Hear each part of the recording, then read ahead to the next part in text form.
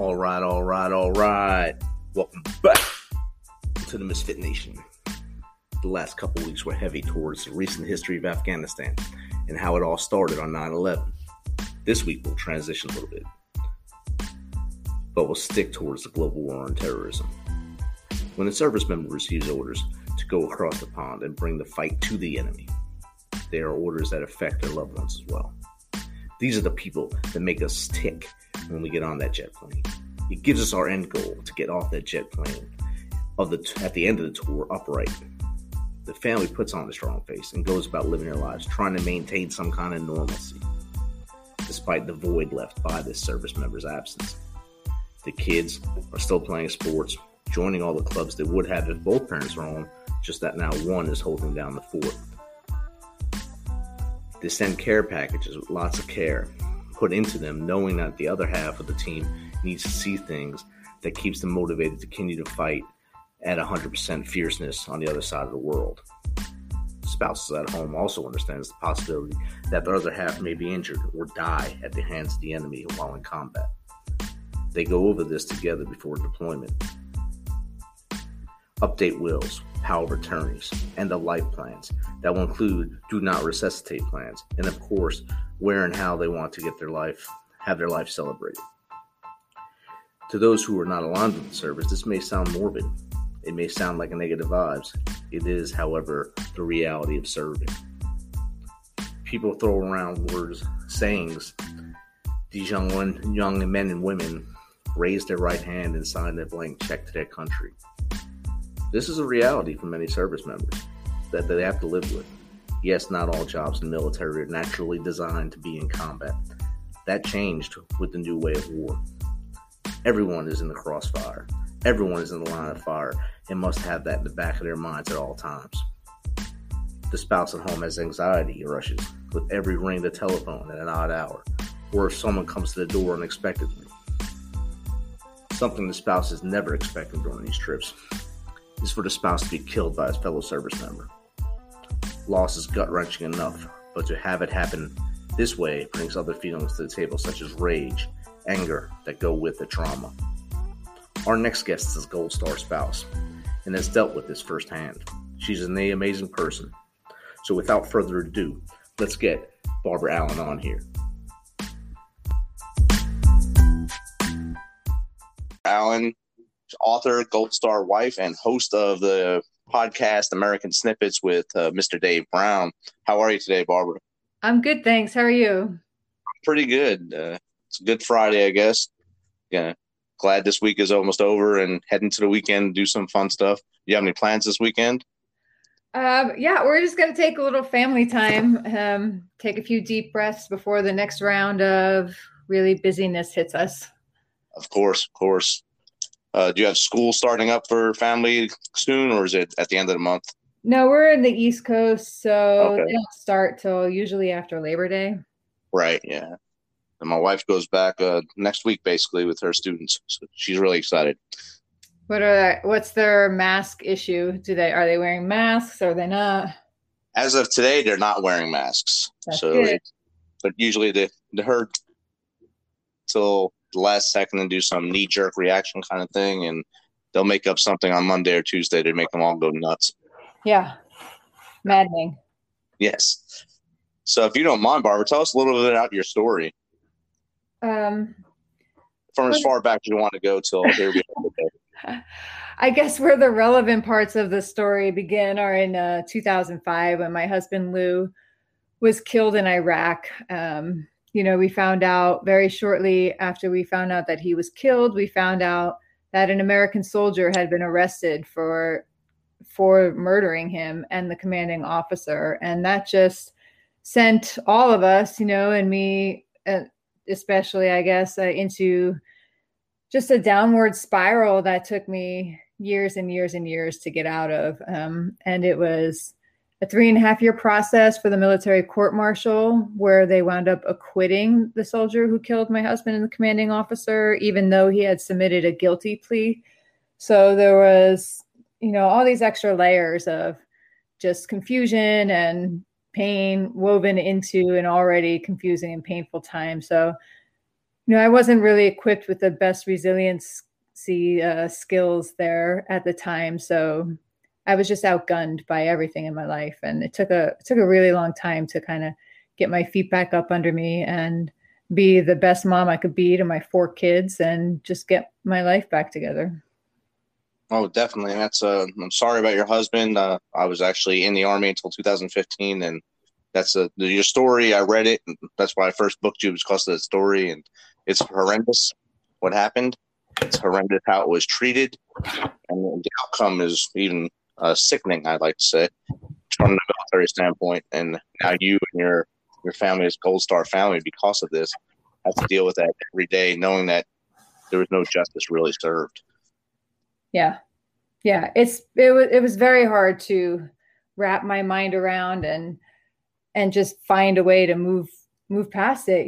So I mean, that's just that's really what led me to all the lessons I've learned and the people that I met and sent me on the path that got me where I am today. But it was a long, long, hard path. So, that's what I like to tell people who are going through things that they believe they can't get through. They can't get through one more day or one more minute of this, or they just don't know how they're ever going to live again or feel happy again or joy again. I like to now be able to be that kind of anchor on the other side of it for them that they can grab onto. We can pull them over. Outstanding, yes. And I tell people all the time, when they're starting to hit that wall, do not make a permanent decision on a temporary problem. Although it may be reoccurring the problem, it's still a temporary problem at that time. And you could seek help, or friends or family, or even the help of a medical professional that can actually talk you through something at that point and get you over that hump for that day or that week or that month, to get you out of the darkness and back into the light of life. Yeah, absolutely. So how do you talk about repeated trauma? Um, yeah, and that's hard, right? I think that's called or part of it is called complicated grief, where there's just different layers. And when I get together with the other widows, the ones that I'm close to, we have kind of a dark sense of humor, so we'll all kind of make fun of each other, and so I can say this to them in the spirit that I hope it is received here, is that it's just lighthearted and not super serious. But when I say that my husband didn't die like a normal death, so on top of the pain of any death, where you're just feeling that loss and you're feeling that shock and you're feeling that grief and all those things, the hits just kept coming, right? Then you find out that he was murdered. Then you find out that you've already been lied to. Then you find out this and that and that. Then you spend 3.5 years going back and forth to military bases, the first one in Kuwait, to sit in the same room as the person who killed the person that you love so much. So it's just on and on. You relive it in court over and over and over, and media. And so it was like literally for 3.5 years, it just kept coming at me, coming at me, coming at me. So I didn't really have much of a chance to catch my breath or work on me at all, because I was in a constant reactive state, right? So if I had been able to approach all of that from a different state, where I had approached it from a place of strength instead of a place where I was about as weak as I could possibly be, it would have been an entirely different outcome for me. So, anybody going through something in general, but especially where it's repeated trauma, needs to kind of show yourself a little bit of grace, and take the very first and any opportunity you can get to take a few steps back and just have that space to focus on yourself for a little while and do the work on yourself and heal yourself a little bit along the way. Just give yourself that room and space to be able to do so. Find people who have been through something that they also thought they couldn't get through, and talk to them. Find people online, read the stories. You got to take a proactive approach and really understand that you're not being selfish if you sometimes need to put yourself first. Definitely. That's great advice right there. And in your case, the repeated trauma just kept coming at you. And I'm sure at your stage, having the children at home, and so I'm sure they didn't come with you to Kuwait, so you had to worry about them at home. And you're in Kuwait with the UCMJ trial going on. The court martial started there, and I think it ended at Fort Bragg is where it finally ended, I believe. And that's a lot of traveling, a lot of time away, a lot of time in your own head. And that's a lot of stuff that compounds upon you. Yeah, and my kids were little. They were 6, 5, 3, and 1 when my husband was killed. And then they found out that it was another soldier that killed him. And then they found out that I would be going over to Kuwait, where their dad had flown to, surrounded by other soldiers like their dad was. And they were terrified. They thought that I was going to get killed too, you know? So there's that end of it to deal with it all as well. When you're trying to deal with your own overwhelming pain and grief, but yet you still have to figure out how to lead 4 very small children who are at very small developmental stages through the next 18 years of their lives. Yeah. That's a little something extra. Have any of them decided to take a path of going into military or either into the legal profession to try to stop this from happening to someone else? Most of them are not. My one son, my 3rd oldest son, who actually shares Lou's birthday, he is about to enter his junior year of college, hell-bent on becoming the best ballistics expert in the FBI. You know, that Nice. is his path, and he wants to make sure he is a part of preserving and investigating evidence properly, so what happens in our case doesn't happen in another case. That's great. And a lot of times when the children are young like they were, they have it in their head what they want to do to make it better, and that's what your son is doing, and that's awesome. Yep. So you've also done the TED Talks too, I believe, or TEDx? Yeah, I got to do a TEDx talk. That was very cool. It's because someone believed in me and gave me a chance, and that was a great experience that opened up a lot of doors for me and helped me build a lot of relationships that have been very significant in my life. So I'm very grateful for that. So I know the process of getting onto the TEDx stage it's pretty daunting to get your speech down and you tell your story and the practice and all that stuff. So how did you go about learning to tell your story and then also be able to put it into a book or write like we're doing now in an interview? You mean for that specific talk or just in general? In general. Yeah, it's hard at first. It took me a very long time before I could speak about any of it without breaking down. And then I got to the point where I could speak about it without breaking down, but it would impact me. You know, even 6 or 7 years ago, if I did an interview like this, I would have to take the rest of the day off because it would just stir up so many things that were still so raw for me.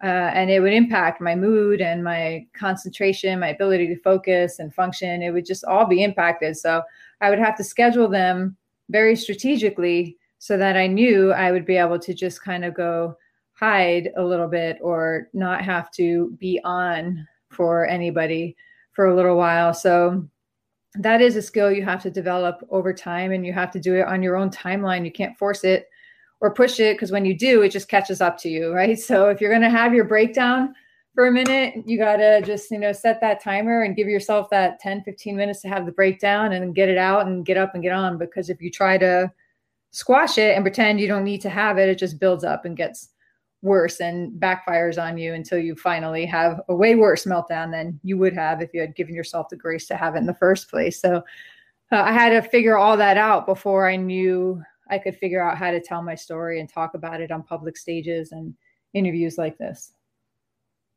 And that is a lot to figure out on, especially if you're doing it on your own without a coach to be there to push your buttons and tell you what to do. That's a lot of work to get through at that point. Yeah, what I wound up doing is at one point in my life where it had just become such an ultimate disaster. I had to make the decision. All right, now is the time I have to sort of take accountability for my own life and put myself back together. And I made that commitment to myself right there that day. And I had to learn how to change a lot of habits, change a lot of the negative content I was consuming, the negative people I was around, and the negative thoughts I was saying to myself. I had to find people online who I could study and watch and learn and read their stories and listen to their talks and repeat those messages over and over in my head and buy different books that were inspirational and watch inspirational movies. And then I connected in person with mentors. From the beginning, I had a really great and special mentor. Her name is Terry Seifert. Her husband had been killed in Kuwait by another soldier about 2 years before my husband was killed. And Lou and I had actually followed that case together very closely. And I think it was in September, or not, or March maybe. I don't know. It wasn't very long before my husband was killed that her husband's killer was convicted, and we watched that in the news and saw that and talked about the outcome. And then just a couple months later, there I am finding out that my husband was also murdered, and I'm about to go sit into the same courtroom that Terry sat and work with one of the same prosecutors that Terry worked with. And I was able to reach out and get in touch with her, and she very graciously answered my call. And even though things were so fresh and so raw herself, she opened herself up to me and literally guided and mentored me through those next steps that I was going to have to take. And that's invaluable. So, we're still in touch today. So I think that's really great. And that is something that I tell people. One of the examples I use to tell people the importance of finding that mentor. And when someone says to me, oh, but nobody can understand what I've been through, my situation is so crazy, so bizarre, no one else has ever possibly gone through what I've gone through. I call bullshit on that, because you're not that special. And there's always someone who's been through something that you've been through. But B, you can piece it together. If you have 12 different layers of trauma that you're going through, you don't need to find one person who's gone through all those 12 different layers of trauma, or building a business, or parenting, or whatever it is, whatever challenge or task you're looking to do that you need guidance on. You can break that down into several different mentors and find somebody who knows one of every skill set that you're looking to learn yourself, and follow them, break it down, simplify it for yourself. But there is absolutely a mentor out there for everybody, and doing whatever you have to do. Sometimes you have to pay for their time, and that's totally worth it. Sometimes you have to pay to put yourself in the place where they are, but that's also totally worth it. Sometimes you got to add value to them first before you can get in the door with them. There's all different ways. Or sometimes you just study them online, or read their books, or buy them a cup of coffee if they're in your community, but all different ways to do it. So find that person that knows what it is you want to know how to do yourself, and reach out to them and learn from them in whatever way is available to you. That's definitely true. In going in alone in most things in life, no matter what the instance is, it's rough. And a lot of people don't understand it. They have that hard head and think they can make it through everything on their own. But it's always good to have the voice of reason in your ear, whether it is a mentor that you met like Terry Seifert, or others that you were able to go watch on the YouTube or wherever, to see how they spoke and things like that, to get your story across. It always takes more than you. It's a cliche, but it takes a village to make you successful or make you a better person. It does. And some of the cooler moments I had with the people that I selected to study and learn, the first two were Dr. Sean Stevenson and Nick Vujicic. I don't know if you're familiar with either of them, but I had to find people who were dealing with something that seemed so enormously overwhelming, but also who I could not compare to myself, because I knew I would compare myself negatively. So they needed to have nothing similar to mine, other than they found a way to deal with something most people would give in under. And both of them were born with severe physical abnormalities. Dr. Sean Stevenson was born with osteogenesis imperfecta, which means like all the bones in his body continued to break. He never grew to be more over, I think, than 3.5 feet tall. And Nick Vujicic was born with a condition that meant he was born with no arms and no legs. And both of these men went on in their lives to achieve things the average person would never dream of achieving, meeting presidents and running multi-million-dollar companies and impacting literally millions of people around the world.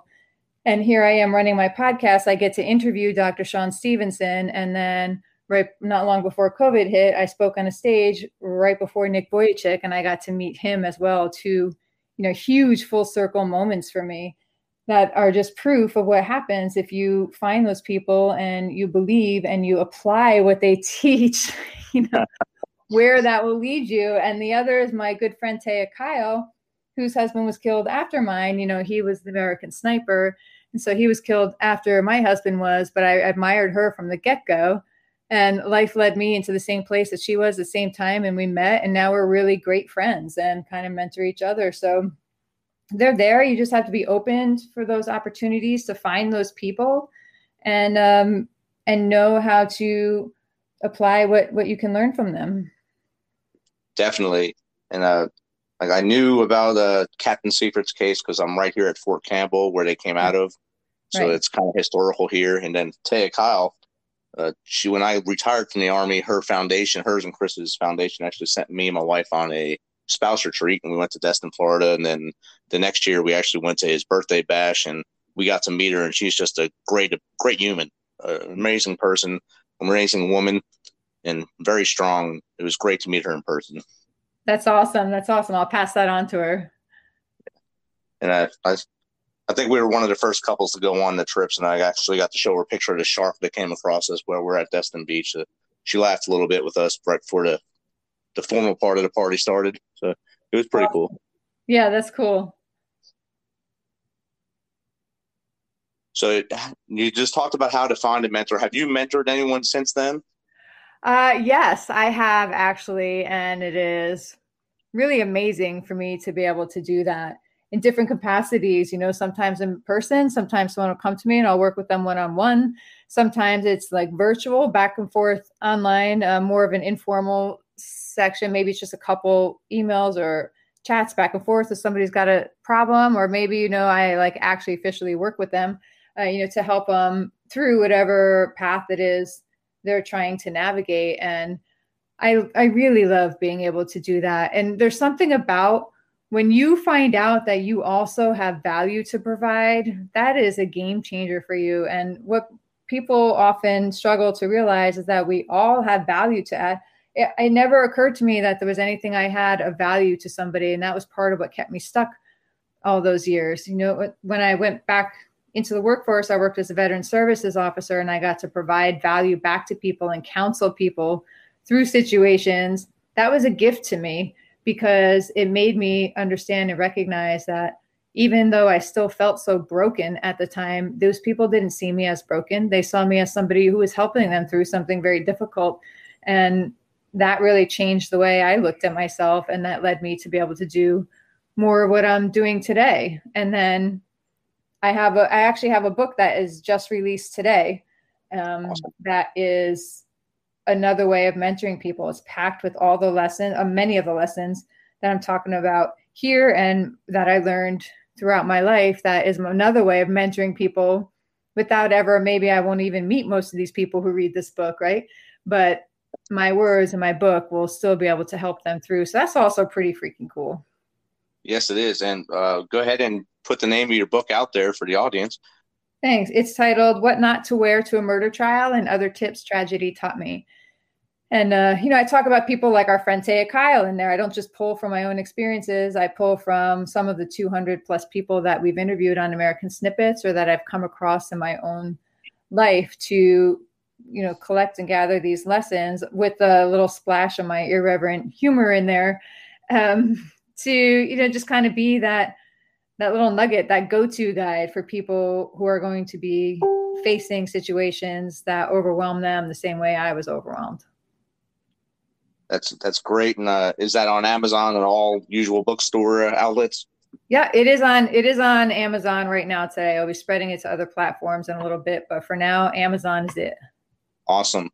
Hopefully that takes off and is able to touch other people, and with your story to help them get through their struggles, or let them know they're not alone in their struggles. Yeah, that's the plan. Yeah. So when I came out of the military in 2015, I retired, and I thought everything would be easy, perfect getting out after 22 years. I knew I'd land a job within days and everything would be awesome and rosy. Well, it took me 365 days to find a job. So I was getting crushed mentally, saying, no, I must not be worth it. I was doubting myself for the first time. My whole career, I never doubted myself. Once I got out, I started doubting myself. Once I got that first job, I realized I need to give something back. So I actually started mentoring people that were getting out and giving back to them to try to help them get over the humps of getting that job. And like you said, the value that I didn't know I had inside me to give back to my fellow veterans as they were doing their transition, it helped me more than it helped them probably. But I know I was able to guide them along the path better than I was guided when I came out. Yeah, that feels great, right? Yes. And the wave of emotion going from being on top to not being able to get a job for 365 days to finally coming back and realizing I have to give back to help others so they don't go through that same 365. It really helped me out. And I still mentor those transitioning now. Awesome. that's another part of my 8 hours a week I have left over that I can mess around with. Yeah, that's really great. So you mentioned humor as a tool. And I believe humor is one of the best things or smiling a lot helps me. Just smiling when I get angry or I feel the anger bug coming in. So how do you input humor into your recovery or to help you get through things? That's evolved, right? But I think in the very beginning, it's like every minute that you are laughing, even if it's an ironic, you're laughing because it's not funny thing. Every minute you're laughing is a moment for me, like I wasn't crying, or like I was putting the anger aside, or I wasn't letting evil get to me. So it doesn't matter if you're just laughing for a heartbeat. That's one heartbeat more than you ever thought you would laugh again, right? And so one leads to another, and the snowball effect there is really powerful.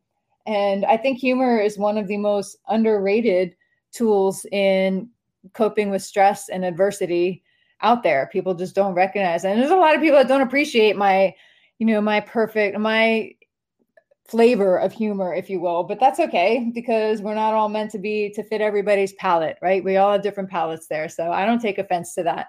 It's more that people get offended, at me or by me.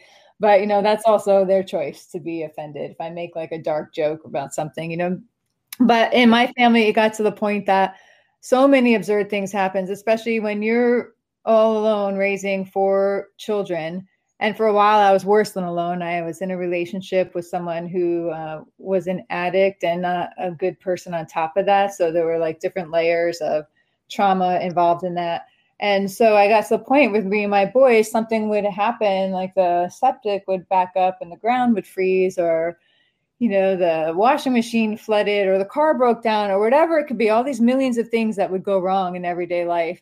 You can either just break down or we just look at each other and I would rate it. Like, how long is it going to be before I can tell this story to someone and laugh about it? Right. And then when you put that into perspective, like, I fell and broke my arm in a couple places and my sisters were on their way over. And as I'm like trying not to puke from the pain, I'm laughing because I know that my sisters are going to make such ridiculous fun of me and I deserve it because of the way that I just injured myself, so when you can just ask yourself that question and picture yourself telling the story, like, oh, you wouldn't believe what happened to me this time or that day. And will you be able to laugh about it? And will it make other people laugh as well? Then, it's really not as bad as you're thinking it is. So that for me is a really good way to frame things. Exactly. In 2012, I was in Afghanistan on my last official combat tour, and I got wounded the second day in country. And they flew me to the hospital out there to get surgery. And the first thing I did was ask one of the medics there for their little burner phone that they had so I could call my wife so it'd be my voice talking to her instead of some stranger or someone she's never talked to before saying, hey, this is the Army. Your husband got wounded. So I called her, and the first thing I told her, I said, remember the license plate we talked about? She's like, what? I said, the Purple Heart license plate. She said, yes, we're getting one. And then, of course, she screamed, broke down, hung up, said I had to kit dial it again to calm her down. So I tried humor to get through that. That's one instance where it didn't work right away. But now we laugh about it so many years later. But it is a great tool. Yeah, absolutely. I guess that was a learning lesson for me of when to input the humor, the timing of it, I guess. Sometimes it works and sometimes it doesn't. It was epic backfire. So how do you help someone else who is actually going through the grief cycle? Everybody's situation is unique, and sometimes people don't want help. They're not ready to get help. But if somebody reaches out to me for help, depending on the relationship that it is or what's set up, depending on if it's a casual conversation or like I'm actually working with them as an official mentor or any of that. So there's different ways to do it. But one of the things I will tell people right off the bat is to stop fixating on these stages of grief, because there's 2 stages that are absolutely left out. And because those stages are never discussed, when people, you're going through, denial, anger, bargaining, acceptance, and all that jazz, right? All those are very real. But when they're just left like that, when the last stage is left at acceptance or peace or whatever you want to call it, it's easy for people to feel like they stuck at grief, because they're like, okay, I accepted this, but I'm still hurting, or I still miss this person, or I'm still pissed off at the world, or I still don't want to think it happened. Like, why I thought I was supposed to be through this because I'd hit acceptance, right?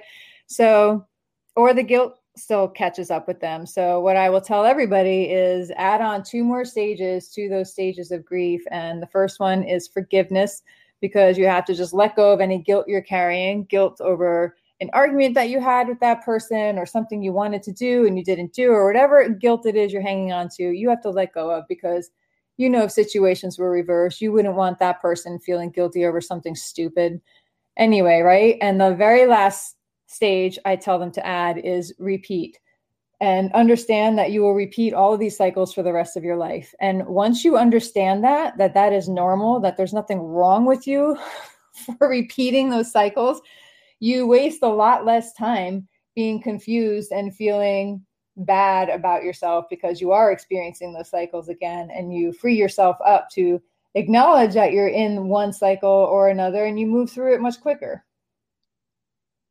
That's great right there. I like that. Put that way before for the stages of grief and adding the 2 extras. That is amazing way to do it. And I think that will help others to get over that hump that we spoke about earlier in the podcast and now.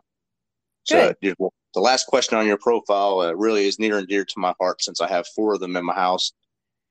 How do we go about rescuing animals? Oh boy, everywhere. And that cliche that they rescue us, that's true too, but don't rescue too many at a time, because you're gonna pay for that. I wound up getting all of my kids their own dog because I thought it was a good idea. I'm like, I promise I thought it. And I actually have a title in my book, Dead Puppies Aren't Much Fun. That's the title of a chapter, because one of the dogs I brought my son home a puppy, got it vet checked, and it was fine. And 4 days later it died. And this was supposed to be like his grief dog. So I brought my 8-year-old son home a puppy. He just learned to love it. And then it died like when we were still going through. So be very careful about rescuing animals. Yes.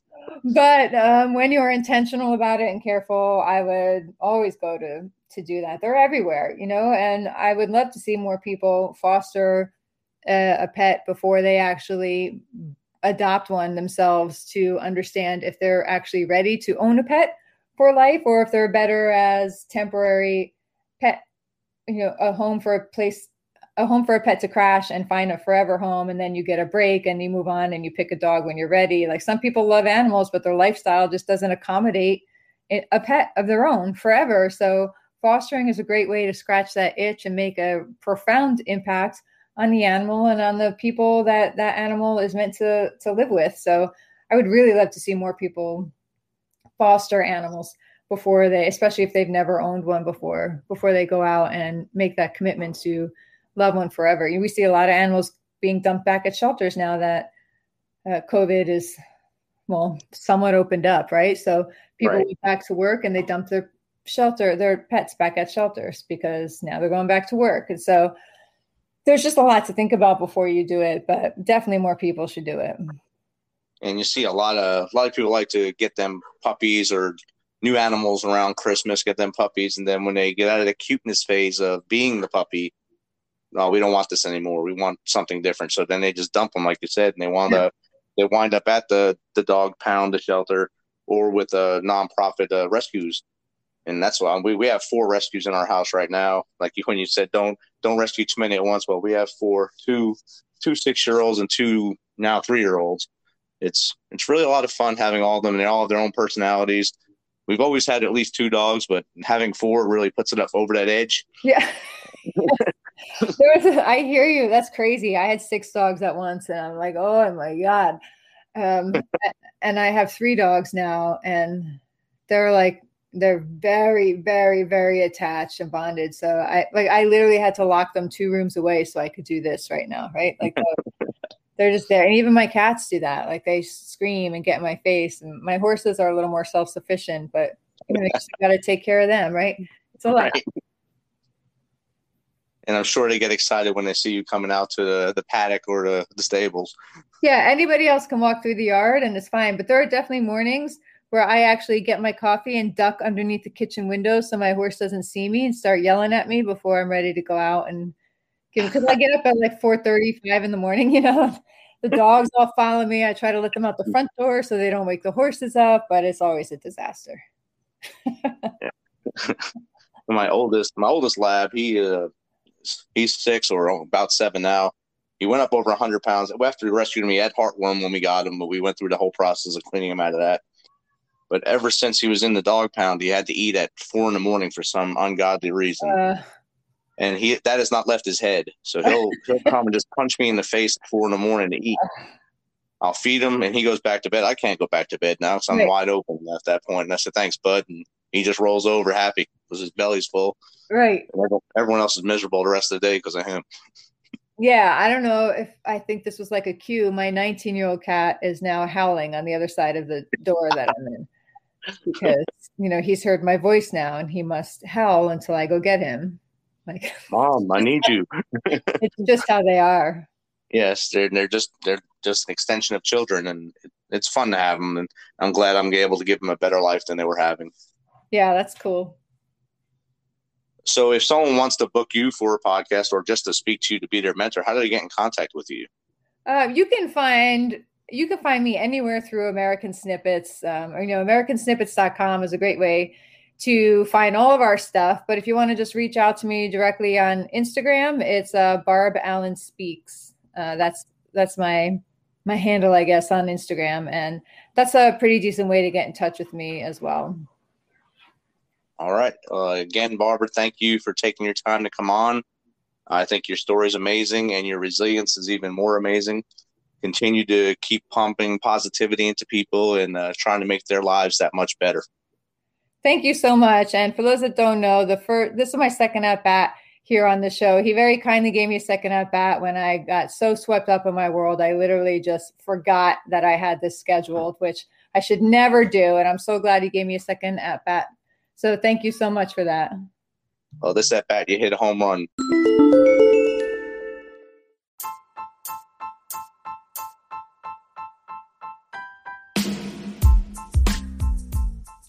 Wow. What an amazing person Barbara is.